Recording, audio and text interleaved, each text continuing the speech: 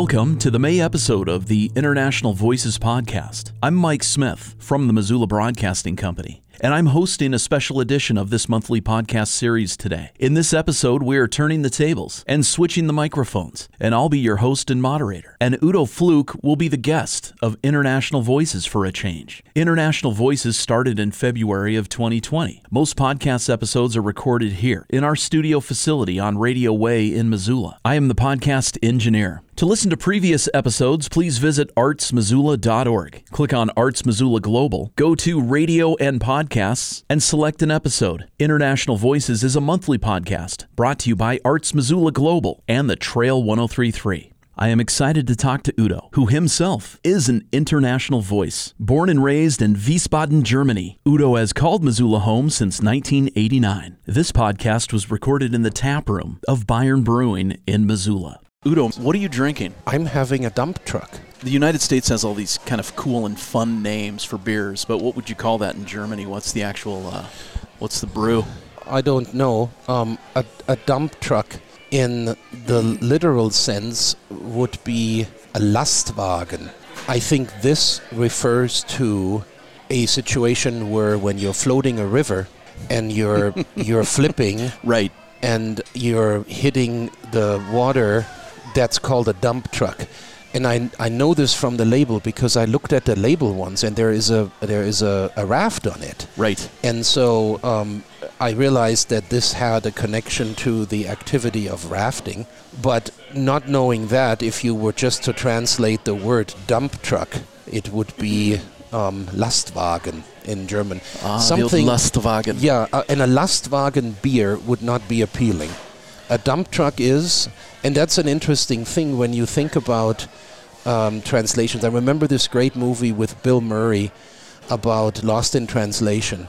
And all of these things that, they sound good in one language, but boy, if you try to actually make sense of them in another, it comes out really strange and quirky and right. Sometimes actually almost the opposite of what you're trying to do or what you're trying to say. So I wouldn't market this in Germany with the literal translation because I think it would almost be something that people would go, yeah, I'm not going to have that. Well, a Lustwagen in English would be kind of a cool name too. See, and that's the thing. It might actually work better here. Right. And there's lots of things that, taken from the German language or from another language in general, actually sound appealing or sexy. Yeah. And you would go, hey, that's a cool name. What does that mean? And then you find out it means garbage bag. And you go, wow, but, in that language, how that beautiful. sounds... Yeah, right. How beautiful. Well, especially, and no offense to German or English, but especially the French and the Italians. Those folks always have some words that are just gorgeous. Absolutely right. But there's a softer side to German, too. There's a softer side to German, too, and I think that probably this generation and the next generation might be softer, probably because it is not so traditional German anymore than what my grandparents probably were raised in or raised with. And so that may have contributed to the softening altogether. Yeah, some of the words sound like, am I in trouble for something? Yeah, exactly. Right. But then there's beautiful words like, we're here at Bayern, the Edelweiss. That's a beautiful word. I mean, the song makes it gorgeous. Absolutely. And it is a beautiful image, You're thinking of a mountain flower that is very pretty and very unique. And it's sort of, it's royal white. Yeah. And so something that's very beautiful and uplifting and, has a certain style to it probably. Sure. Does the vibe here at Bayern give you... You and I have talked before about the size of the country and all the different cultural areas. Right. And how an Austrian or Bavaria, some of the various regions are different, quite different. And that we don't know enough about them in the United States, to be sure. Does this give you a taste of home at all, Bayern? It does. While I was born and raised in Wiesbaden, close to Frankfurt, which is sort of in the middle of the country, Bavaria is in the southern part of Germany, hours away from where I grew up. But it is the whole ambiance of, when we look over there and there is a cabinet that is at least 8 foot tall, probably, filled with beer mugs. Traditional German beer steins. Some of them are made out of clay. Some of them are made out of glass. Some of them are unusually large. Some of them are a pint size. This is something that you would find in any beer pub in Germany, regardless of the region. So there are some things that are universal and they would apply to any place. And then there are some unique things that probably only exist in the regional thing. But then I'm thinking it's the same in the United States, where there are some universal things like, let's say, a hamburger or a hot dog that you could get anywhere in the country. But then there are very regional specialties that if you are in the southern part of the country, you get that there, but not in the northern part or the other way around. Yeah. And so I think it's a little bit like that.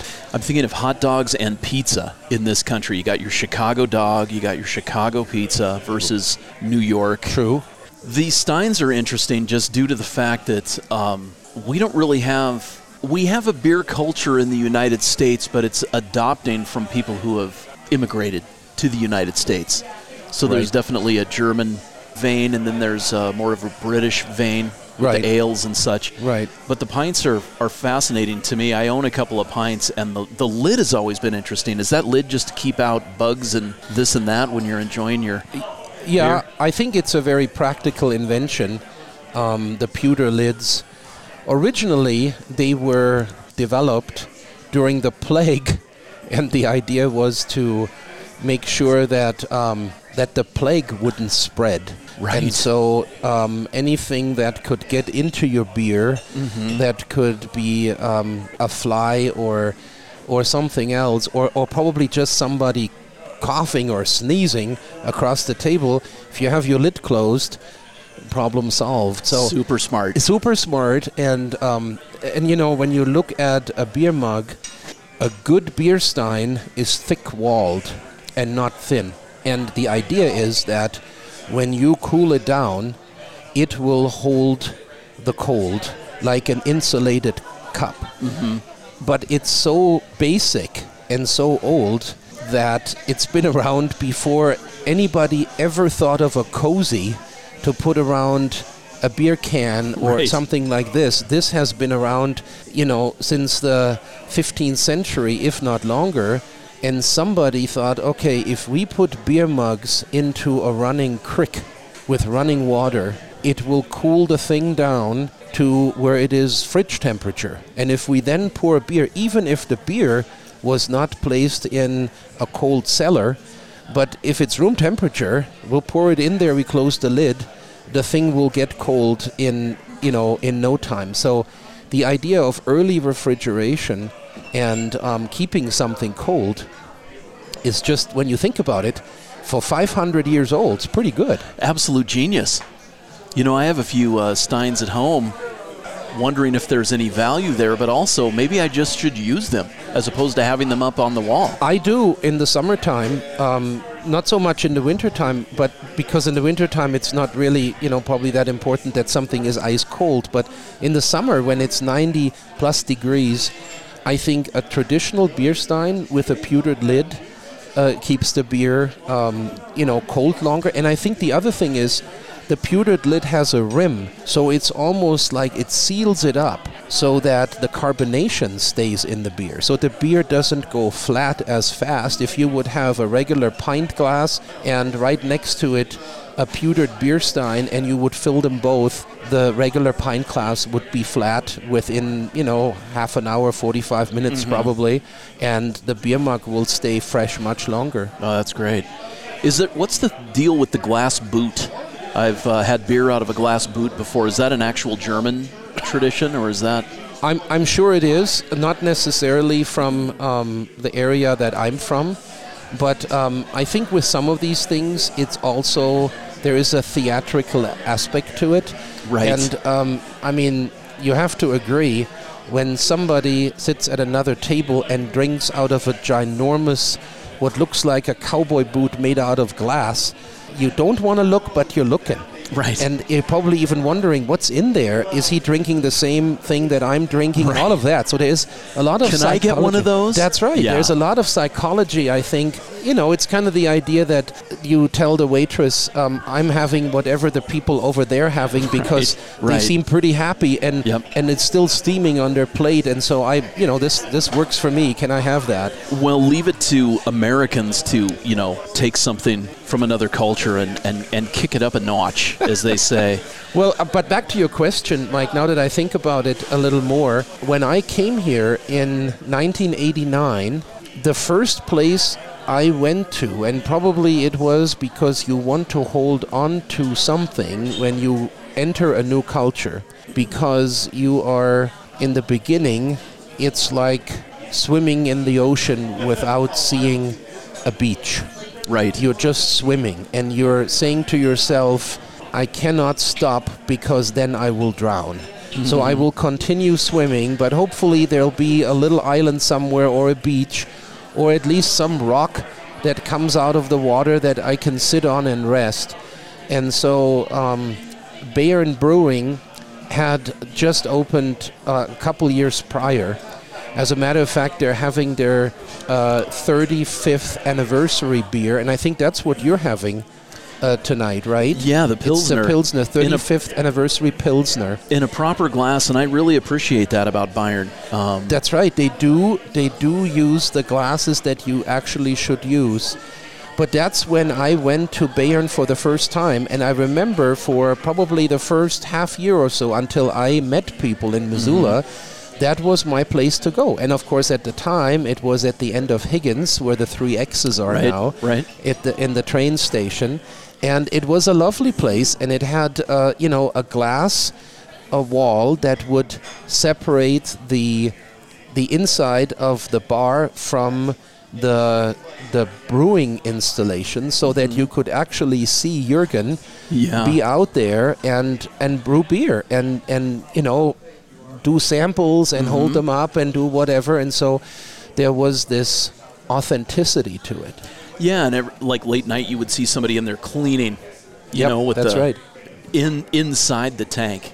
And I think that's one thing that brewers, you don't know until you do it, almost like farming. Like that brewers, at first glance, it sounds kind of glamorous. Hey, I brew beer, but it's a lot of cleaning and a lot of work. It's a lot of work, and I really think that while it might, appear as an easy thing, and especially when you see here and there beer brewing kids in stores, you kind of go, that sounds easy enough. Right. But I think it's like with everything, there's always an amateur version of something that the average person can do, and I think it's great because then you can feel like you're part of something else, of a certain group. It gives you a belonging and all of that. But when you really look at it, there is, it is an art form, the art of beer brewing, and it goes back, hundreds of years, if not thousands of years, depending on when you start calling a beer in a traditional sense. But there is Brewmaster School in Germany, in Bavaria, where Jürgen went, and you get a degree. It's not something that you do in your garage on a Saturday afternoon, and then you say, well, I now know how to brew beer. Yeah, you can probably do that with the kit that you buy, but just like with pretty much everything else, there is a deeper sort of level to it, and that's what I appreciate here, because over the years, Jürgen has made Doppelbock, I think even Triple Bock or Ice Bock at some point, and those are things that are not so they're not so common, and you need to really know what you're doing. Otherwise, it's not going to work. So I think that really, I really appreciate that about beer brewing, is that if you know what you're doing, you can really do, incredible things. And I know Jürgen also sells a Rauchbier, which is a smoky beer. Ooh, Rauch. A Rauchbier. Being a good Missoulian, I've tried a lot of the different beers, and you're right, it's not something that everybody has necessarily the ability to do. And a guy like Jürgen, we're talking about like PhD level. That's right. It's you need to know a lot. There's a lot of research involved. There's a lot of trial and error, and there are deeper levels to it. I imagine in Germany it's quite competitive to go work in beer. I think it is. I come, in full disclosure here, I come actually from the largest wine region in Germany, and so I grew up. Well, I shouldn't say that. I grew up drinking wine, but I grew up in sort of what is probably equivalent here, Sonoma County, and so when I would go out with my parents to a nice dinner, then my parents wouldn't have a beer; they would have a glass of wine. Right. And I think there's the big difference regionally. Again, when you think about going out to dinner in Bavaria. It's probably the other way around, and you would have, I don't know, 3/4 of the people in any given setting or group would lean towards a beer, where in the wine region it's the other way around, and it's rare that people would actually, and sometimes you get a funny look when you are in what is equivalent to Sonoma County, and everybody in a restaurant drinks the wine from the wine region, and then you go, I'll have a Pilsner, and right, the waitress sort of looks at you as in, you must be kidding, right? Right. And so there's that, back to that regional thing. Well, one of the things growing up, traveling to Europe and having relatives in France, was the interesting thing to me was that there's good wine in Germany. There's decent beer in France. You can get good olive oil in Spain, and that it's not all... And I think that's an interesting thing, and through globalization, we can now get everything pretty much delivered to the furthest corner in the world. And that was different, well, actually not that long ago, probably before Amazon, which isn't that long ago. Right. People really had problems getting authentic things from a certain region shipped halfway around the world. And now, even with your time here, it's changed. Oh, absolutely. Since you've been in the States. Because when I would go to Europe, I would load up on Kinder bars. Yes. And now I think you can go get those just about anywhere. The hazelnut and chocolate bar that is everywhere all over Europe, but now it's in the States. You can buy Nutella at Walmart and in most grocery stores. And Nutella is what I grew up with in Germany, which is sort of the German peanut butter Jif. Yeah. And it's because in the United States, everything is based on the peanut.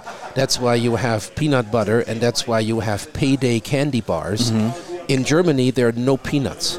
So in Germany, the popular nut is the hazelnut. So everything is built on the hazelnut. So Nutella is a hazelnut chocolate spread.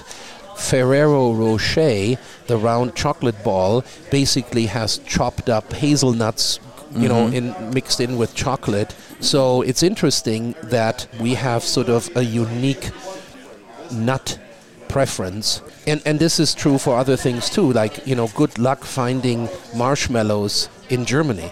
They virtually don't exist. Don't exist. Where here you can buy marshmallows at any grocery store. Well, my sister-in-law in Barcelona, we used to always take her a jar of peanut butter in the luggage, because that was one thing she couldn't get there. That's exactly right. And I remember in the early days, my parents, when I had come over here, my parents would say, can we send you something that, connects you to home?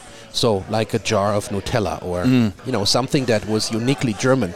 Now, I haven't asked my parents to send me anything for probably 15 years in that regard, because I go to World Market and I buy it, or I go to Warden's and I buy it, or I go to pretty much any other place in town and chances are I can buy it.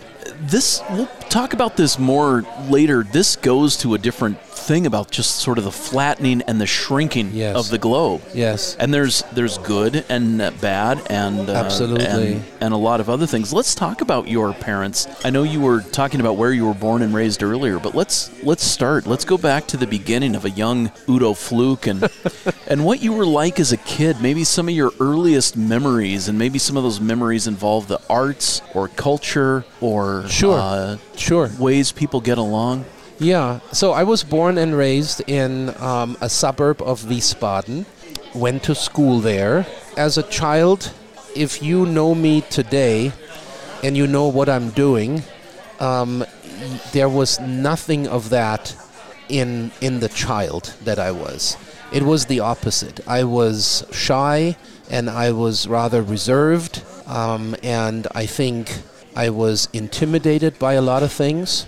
And so there were others in school that were the athlete, the funny guy, the person that parents had a grocery store or whatever made them unique. I wasn't that.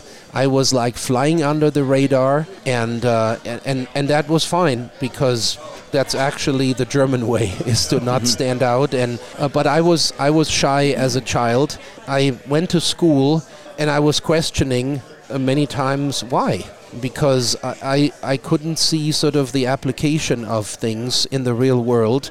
I remember I had a teacher that was pretty strict, that basically said, well, this is just part of what you need to learn. And you could have continued that sentence with comma, and we have learned that since the 15th century, so don't question tradition. And I always sort of thought, well, that may work for some people, but it doesn't probably work for everybody. So this idea of not one size fits all. That aside, so I wasn't a good student. I wasn't an invested student. I did it because it had to be done. In some ways, that sort of questioning is almost a necessity for graduate level work. That what you were saying, you're questioning some of what you were learning as a kid. Yeah, and I, at some point, and I don't know exactly when it was, but at some point, somebody took me aside and basically said, listen, it's a game, just like everything else in life. Right. And there are rules, and when you familiarize yourself with the rules, you can play the game. And some people can play the game really well. Oh, yeah. And they advance, and they are successful, and they have lots of things that lots of people want, because they understand the game. I thought, well, I don't understand the game. So, it's like, whatever. I'm going to get through this. And I had very supportive parents. I remember that my parents, middle class, were sitting with me doing homework. And there was never I don't know how to do this. There was never I can't help you. There was always, well, we didn't learn this, but that's probably a good time for us now to learn it too. Let's learn this together, kind of an approach. And so I had very supportive parents. I had parents that, they showed a lot of love. They provided support. They were a role model. They taught me responsibility. And what I really, really enjoyed was that they weren't of the opinion of what we learned and what our profession is what you should get into as well. Open-minded. Open-minded. And I really enjoyed that. And I remember my dad saying, it's important that what you do makes you happy every day. And then he said something like, because I had a time when I wasn't happy every day with what I was doing. Sure. So take that as a lesson. That's really important. And so lots of experiences. I remember my dad would drive me to judo classes because self-defense is probably a good idea for everybody, and so I did that. Then I had tennis lessons. I had all kinds of piano lessons. I had all kinds of exposure, and I think that when I now, as a father, look at my own children, I think that's really a big part, is to provide experiences, and they could be anything. Right. They could be sitting in the backyard and having a wooden stick and a knife and carving something. Sure. They could be anything, as long as it is something where you spend time with your child. And I had that with my parents, and so I'm really looking back, I'm really thankful that they weren't parents that were both super busy and worked busy jobs and didn't have time for me, but my mom actually stayed home for the longest time until I think I probably went to high school. She was home, and so it was really nice because I would come home and I would have somebody to talk to. And so that really, I think, also, made for a very nice childhood and growing up. Yeah, it sounds like a recipe for a happy childhood. Did you work as a kid when you got older? Did you have jobs? I early on, and I don't really know what sparked that, but early on I became interested in television production and television directing and film, and so I worked two things typically in vacation times when there wasn't any school. I either worked at a large movie theater company in my hometown. You needed ushers, you needed people that would go in and, take the tickets and show people with a flashlight to their seat. Then there was before the feature film would start, you would have a box of ice cream and you would walk in there and, you would sell ice cream, that kind of thing. Is popcorn a thing in Germany? Not so much. I think at some point it started, but I remember when I was a kid, it was mostly ice cream. And it was small, like small boxes of ice cream nuggets or things like that, or an ice cream cone that you would lick, that kind of a thing. Nothing wrong with ice cream. That's right. And then the other thing was there were two main TV stations in Germany, and the Zweite Deutsche Fernsehen, ZDF, which means the second German broadcast company, was the one that I started one summer as a summer job, and then it continued on weekends. So once I had a car and I could actually drive, then I would work on weekends, and I would work a Saturday or a Sunday, and I became more and more fascinated with the idea of getting into broadcast journalism and, the idea of entertaining people through telling a story, that kind of a thing. And that's what brought me here, was Missoula has one of the oldest journalism schools in the country. And so that was the connection. I'm sure we could talk a lot about your childhood, a lot more, but you said Missoula. Yes. And I imagine your listeners' ears have perked up at this point. Yeah. How did this guy get all the way from Germany to Missoula? We've all met exchange students, right, and sometimes the exchange students show up and study, and we make friendships, and then they move on. You stayed. Right.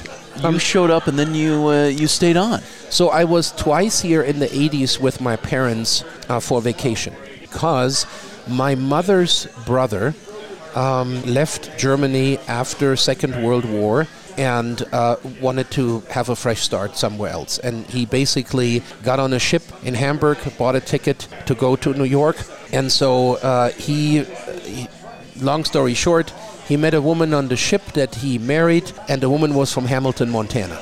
What are the odds, right? You are on a ship from Hamburg to New York, and she's from Hamilton, and so he basically says, hey, come with me and I show you where I live. And so my uncle then ended up in Hamilton. So from Wiesbaden, from a suburb of Wiesbaden to Hamilton, my grandparents only had two children, my mother and my uncle. And so that left my mom alone. And my mom is several years younger than my uncle was. My uncle passed on several years ago. But there was this connection, and when I was growing up, there was always this, once you have sufficient English skills, we can go and visit the uncle in America. And that was always sort of the fascinating thing, because I've never met him. And my mother hadn't seen him in decades. And so, or when I was in high school, had a sufficient English level to say, because my parents didn't speak much English. Right. And they said, you could be our translator. Let's go and visit uncle. And so we did these two trips in the 1980s to the United States. And both trips involved the usual big sites for a European: Grand Canyon, Yellowstone National Park, Los Angeles, Hollywood, the usual. But both brought us to Great Falls. My uncle had by then moved to Great Falls, and so we visited him in Great Falls. And I remember distinctly vacation in 1987. So I graduated from high school in 1989. 1987, he said, "What are your dreams? What do you want to do when you're done with high school in 2 years?" And I said, "Well, I'm working at a TV station, and I'm working at the local theater company, and I'd love to get into broadcast journalism." And my uncle said something like, that's interesting, because I just read in the Great Falls paper that they built a brand new Apart TV center in Missoula at the University of Montana. We should go and check it out. And so we went in 1987.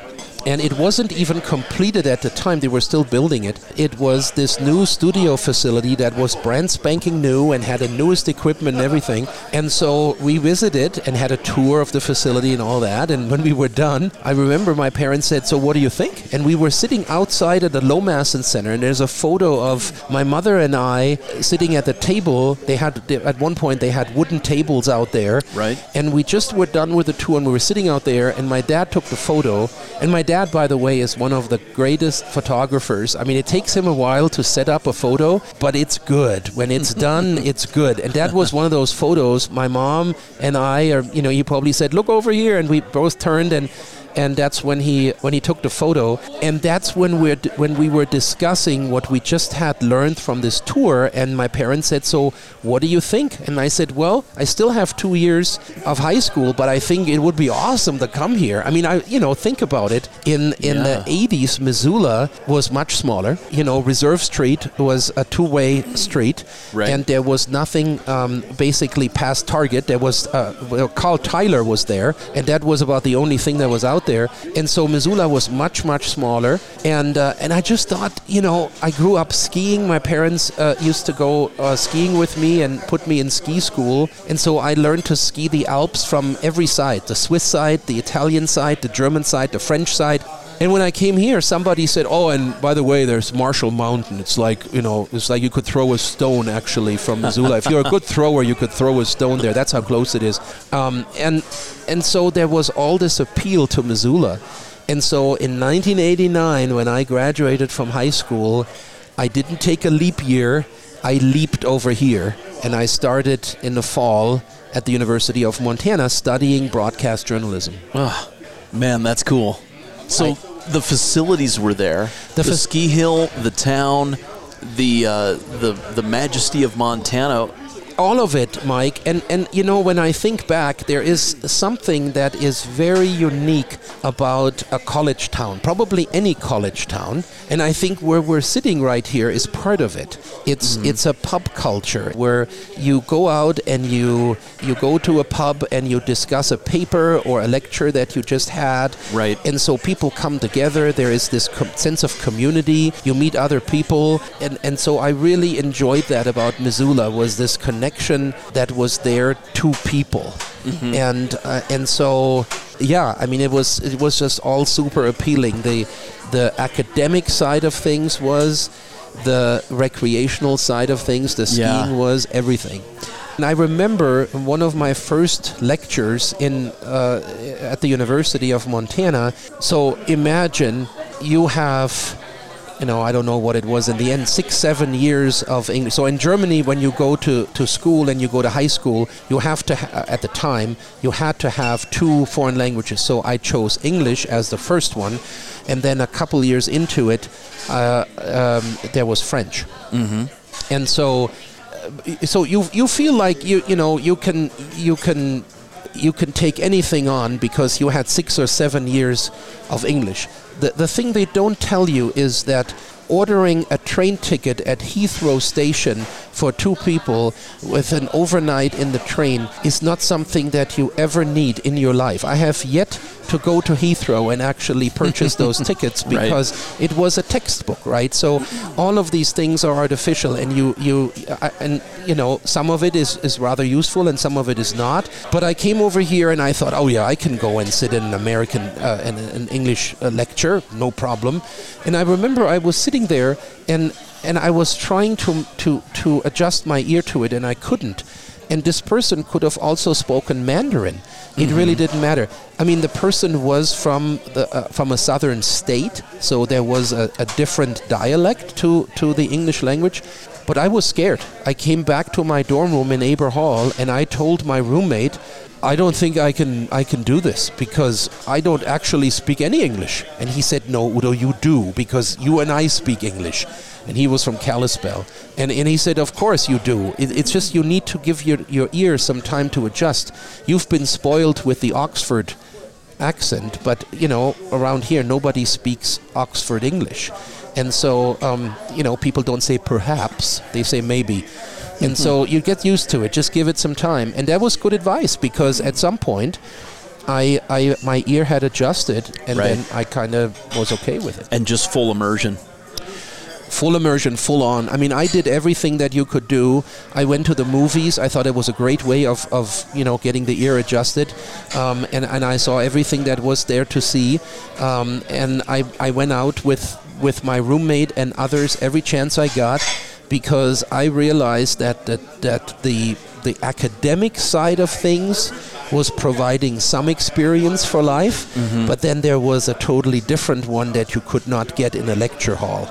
But it was actually, sitting with a guy over a beer.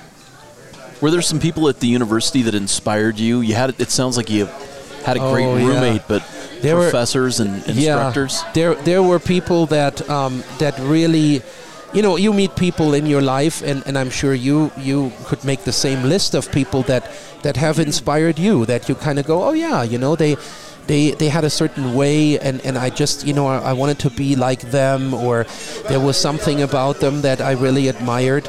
And so there were lots of people. When I look at my college career, it spanned 10 years because, I got 4 degrees all in all. So when you then break it down, it probably... I wasn't all that lazy. It just is what it takes. Right. We need to revisit you as a student now that we know that there's 4 degrees later on in life. But it was 10 years, and so I met a lot of people. But I think the people that stand out are basically 4 professors that I still, with 2 of them, I still am in contact today. The other 2, unfortunately, have passed on. Otherwise, I probably would be in touch with them as well. One is Bill Rowell. He was a professor in the theater department. One was Bill Knowles. He was a professor in journalism, and so he was my advisor. Maureen Fleming was a professor in the College of Business. Right. And Nader Shoshtari, also a professor in the College of Business, and both of them were on several of my graduation committees. And then I went on with both Nader Shoshtari and Maureen Fleming to write research articles and to actually present them at conferences in the 90s and in the early 2000s. So, and still today, Nader Shoshtari actually came over to our house a week ago. And so I'm assuming you were a good student straight away, because you almost had to be. So here's the thing, Mike, and this is, I think, if somebody were to come up to me and say, would you recommend a study abroad thing or whatever, something that gets you out of your comfort zone. Right. I would, and it doesn't really matter what you study. It's like when people come up to me and say, I'd love to study a foreign language. Which one would you advise I should take? I usually say it doesn't matter. Pick whatever you want. The fact that you're interested in doing that and that you want to train your mind to code switch back and forth, that's the key. And it doesn't matter which language you do it in. I mean, whatever you're interested in and passionate about, probably because you've traveled there or you read books about that country. But ultimately, it makes no difference because your brain does the same thing with every language. And that is to become really quick. It's like a muscle. And right. so if you train your brain with another language, you also notice you're quicker and you can do certain things because you speak 2 or 3 languages. And I know people that speak 4 or 5 languages fluent, and I bow to them because I'm thinking, I just mastered 2, English and German and a little bit of French. But when I look at somebody that speaks 4 or 5, I go, holy moly. That is really a task to keep that straight in your brain. Yeah. So and especially folks that go learn something, a non-Western or a non-Romance That's exactly language. right. I mean, if you learn Japanese, alphabet. a new alphabet, Japanese or Chinese, and you have symbols and characters, 6,000 of them, and you kind of go, wow, how is that even possible? I could just barely manage the letters in the alphabet to string them together to words. But that's sort of the thing, is that whenever somebody has a chance to do that, it doesn't matter which country you go to. It doesn't matter, what you're studying there or what you're doing. It's the fact that you immerse yourself in another language. In your daily activity will be in that other language. And that's, I think, what makes you a better student too. And the other thing is that because I knew I was shy, and I knew I was not really, if you would have asked me while I was in Germany, do you want to be different? I would have said, yeah, I want to be the gregarious guy that goes out and can tell jokes and make people laugh, but I wasn't that. And so a good friend of mine, Daniel, who I spent a lot of time with prior to leaving Germany to come to Missoula in '89. I mean, this guy was a classmate, and the only thing he got out of it was that he lost a friend. The worst thing you could do is, to actually help somebody to get away from you, because then you don't have them anymore. Right. And he had that at stake. He probably could have just sabotaged the whole thing and said, you're never going to make it in America, so why don't you just stay here, because then we're going to be friends and we can continue to do things. But he went with me to Frankfurt and this is all pre-internet, to go to libraries to check on American universities and which ones had journalism schools and all of that. But he was the one that told me, he said, you have this unique ability to redefine yourself once you set foot into the foreign country, because nobody knows you, and if you want to be the funny guy, you can design it that way. If you want to be the serious guy, you can design it that way too. So you have a chance to reinvent yourself at the age of 20. Wow. And most people don't have that. A very astute friend. He was. And he said, you can be whatever you want to be. And usually people think of that as in success, right? Mm-hmm. And money, and right.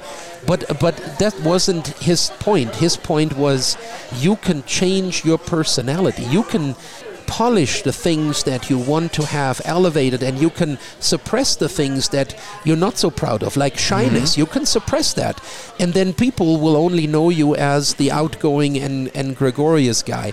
And so I remembered that, and when I came here, like I said, I did everything I could do to participate in things, because I didn't want to be shy, and I didn't want to get the stamp shy guy on me. And so that redefining, I think, also then gave me self-confidence to be a good student, and to be a student that actually cared and that wanted to be successful.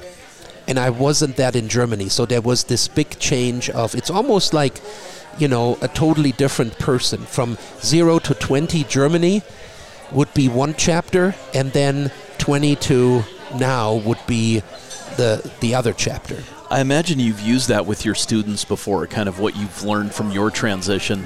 You try. You try to give some of that advice. So you pack a bag or two, and you pack this idea of who you are going to be on American soil when you come to the U.S. Right. And become a student, and you're walking around with the name Udo Fluke. People looked at it sort of as in a double take. I remember one specific incident at Hastings Video Store. I checked out a video that I wanted to watch, an action movie, and I went up to the cash register, and the lady said, "Do you have your card, your Hastings card?" And I said, "Yeah, sure." And I looked and I couldn't find it, and she said, "Well, I can also look you up by your name. What's your last name?" And I said, "Fluke, F-L-U-C-K." And she typed it in, and as she typed, she smiled, and she looked at me and she said, "Now that is a great name. The movie is free." And I said, "What?" And she said, "Yeah, I mean, this is a great name, man. The movie is free."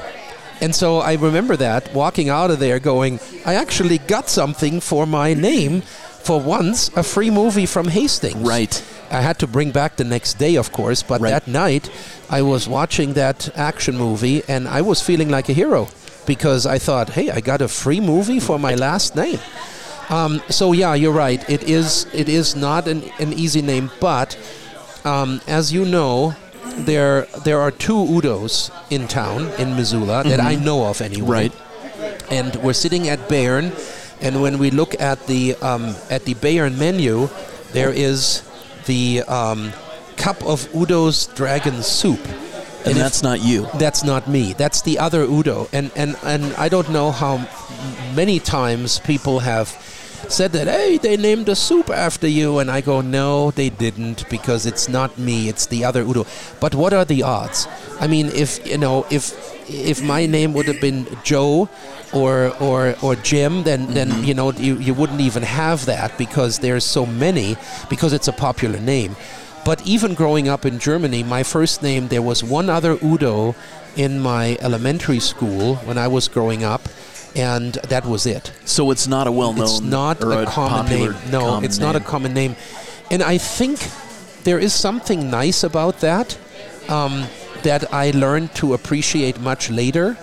And so we applied the same thing when we picked the names for our kids, was to come up with something that had a certain meaning and had a history to it and that kind of thing.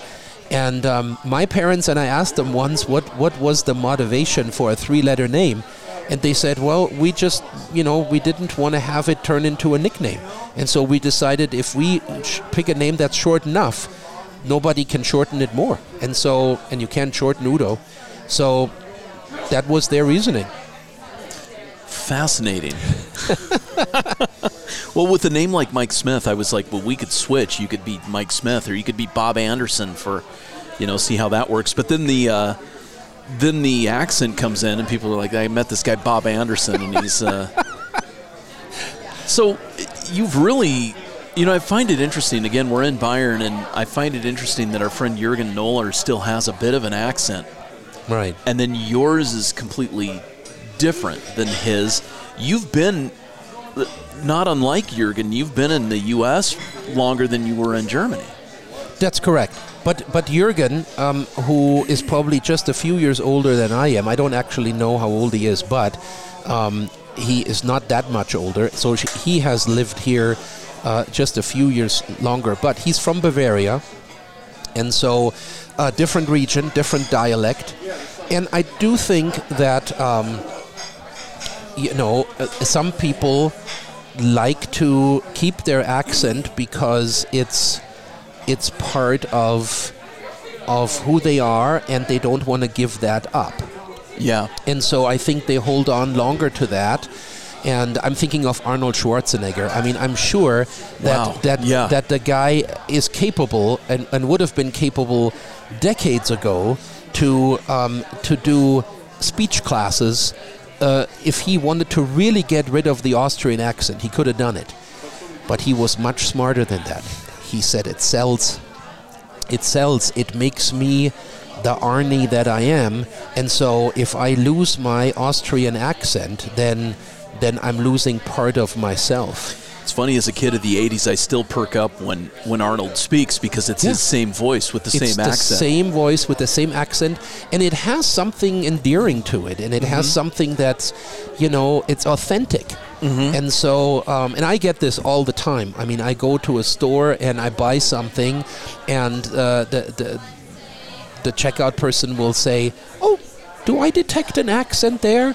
And I go, "Yep, yeah, you have." "Well, is it Norwegian?" And then, I look at them, "Are you kidding me?" And then, "Is it German?" And then I go, "Yep, it's German."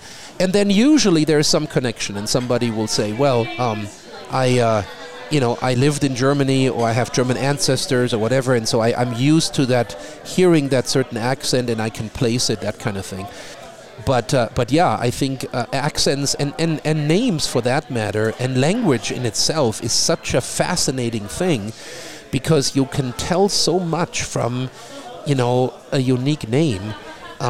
because it usually has a history. And when Right. people have immigrated to this country and came, from other countries in Europe, and the immigration officer, because your last name was this long and had 17 letters and a couple of umlauts, then the immigration officer said, well, let's just shorten this to, and then it was shortened. Right. And so a lot of these names actually changed when people immigrated, because you could have not pronounced them if they had certain letters in them or certain umlauts, and they just shortened it. So not unlike an unfiltered Pilsner, your name is unfiltered through that office because you just arrived as Udo Fluke. That's right. It was never, but I know that from, reading up on immigration and Ellis Island and the whole thing, and, large books that are still there. And if you know that your ancestors came from Italy in 1887, you can actually look up how many ships from Italy came in the year 1887, and you can go to the ship's log and you can look until you find Alfonso Bertinelli. Right. And that's your great-great-great-grandfather. And a lot of folks, it seems like, I know my wife's grandmother, she didn't want to necessarily carry on the Italian heritage as much. There was some of that, Right. but it was like, no, we're going to go with English. Right. We're going to assimilate. Right. And some of that stuff gets lost. And you see it, it's sad, but it's also understandable. Oh, of course. People want to blend in, and they want to a certain degree, they want to be part of something else. And I can only imagine if you were Irish and your last 2 potato crops rotted in the ground because of a fungus, and you Right. were just done with farming potatoes in Ireland, and you got on that ship with 300 other people from Ireland, and you came across the Atlantic, and you arrived at Ellis Island, and there was the new world. There was something new, and you probably were really eager to leave a lot of it behind. Agreed. Yeah.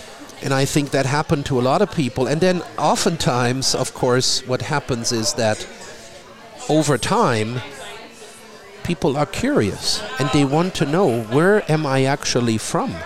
And, and that's the fascination. Here and there I meet people that go, oh, I went to, to Italy or to Norway 2 years ago, and I actually found my great-grandparents' house, and I talked to the neighbors, and and the only explanation for this is that people need that connection, and they need to. That's something that irks them, to find out who they actually are and where they're from. And so this entire melting pot idea, I'm very suspicious of it. I mean, I like the idea. It's a beautiful, sort of metaphor. You think that all these people from all these countries, and following the inscription on the Statue of Liberty, bring me you're tired and you're hurt and you're weak and you're sick and all of that. Right. Yeah, I get all of that. But in the end, nothing ever melted. Because when the Italians arrived at Ellis Island and they said to the immigration officer, hey, where's my clan? And they would say, it's Little Italy in Right. New York. And they Right. would go, that's where I will go. Of course. And the Germans came, and the immigration officer said, well, it's Germantown. Right. And the French were sent to, New Orleans. And so it didn't all melt away. And actually, thank the Lord, it didn't all melt away. Because if the culture that you had and you came here would have melted away, what a sad thing. Because then I wouldn't go to Germanfest every Labor Day Sunday, because I wouldn't even know I'm German. Right. I would have no reason to go. And so I think a lot of it would be lost if actually things melted away and were all sort of this liquid that you couldn't distinguish anymore. But people remember where they're from, and they're proud of it. Yeah. And some people, even in the 5th generation, still eat lutefisk.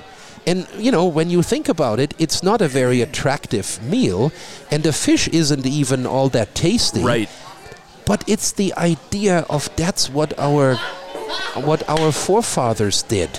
And so that's part of us, and it's part of our culture. And so let's find lutefisk and prepare it for the holidays. Because that's life proof that it didn't melt away. And the whole melting pot idea, I like to think of this more as a salad bowl. We can look at a salad bowl, you can toss the salad for as long as you want, you can always identify the individual ingredients of the salad. And when you think of a society, especially one that is as mobile as Americans are, people move around all the time. So the entire country is like a ginormous salad bowl, and people are migrating left and right. They grow up someplace, they go to school somewhere else, then they get a job offer somewhere else. Then all of a sudden at 60 their bones ache, and they go to Arizona where it's warm and they can retire. And so there's all of this movement. Americans are the most mobile society on the planet. Right. I know people in Germany that are my generation, that went to school with me, that have lived in houses that were built in the 17th, 18th century, and they were in their families ever since. They didn't migrate anywhere. They just live there with pride. And the floors are squeaky, and you don't have power outlets in the wall because, but there is a certain tradition and a connection to the place. The idea of a sense of place, obviously with the internet and all the resources that are out there, the ability to trace your ancestry back. I traced some family through New Brunswick and found out that there were ship people and that there was a shipwreck. Yep. And it's also quite fascinating. And I think this salad that you were talking about, this salad analogy, just makes everything so much more interesting to know a German, to know somebody from Ireland, That's right. to know somebody from China, Thailand. I mean, that is, in a way, agree. the mission of what we'll be talking about with your life, but the idea that it's just so much more interesting than meatloaf. Nothing wrong with meatloaf, but at the end of the day, it's very interesting to have these different flavors and these different... Totally agree. These people from here, there, and everywhere, and we can learn about each other's culture and food and, everything else. You threw me off for a second. I didn't know if you were referring to the artist Meatloaf or to the dish. Right. So I was for some folks, stay tuned for an entire 2 hours on Meatloaf, the artist. No, Udo Flug. We wouldn't do that to anybody, but I have gone to his concerts in Germany. So interestingly enough, I left Germany in 1989, but my visits in the summer, several years were timed, and a good friend of mine, Joachim, was always kind enough to get tickets. And so we actually have seen Meatloaf in Germany perform in the 90s, just when Bat Out of Hell 2 came out. Oh, interesting. And it was fascinating. Yeah. And I remember my wife took me once to a concert that had a full symphony orchestra in Cologne. So we drove from Frankfurt to Cologne to go to this Meatloaf concert. And Meatloaf was in front of the stage, and he always had a female singer to do the bantering of Paradise by the Dashboard Light. You can't do that. You can't do that without a female voice. You can't. And so, but there was an entire symphonic orchestra in the back, Mike. And that's, I think, when I really... until then, I thought, oh yeah, the guy is interesting, because he's different. Right. And... But that's when it really struck me that there was more to it than just being interesting. I mean, he had an operatic voice. He could have not been that successful without Jim Steinman, who wrote all of the songs. There's always a Jim Steinman. There's always a person like that behind the scenes of every band, and we can run it down. Totally agree. I hope you will listen to part 2 of this conversation and tune in next month for another episode of International Voices. Those of you who have listened to previous recordings of International Voices know that Udo always closes with a German farewell. Dankeschön fürs Zuhören.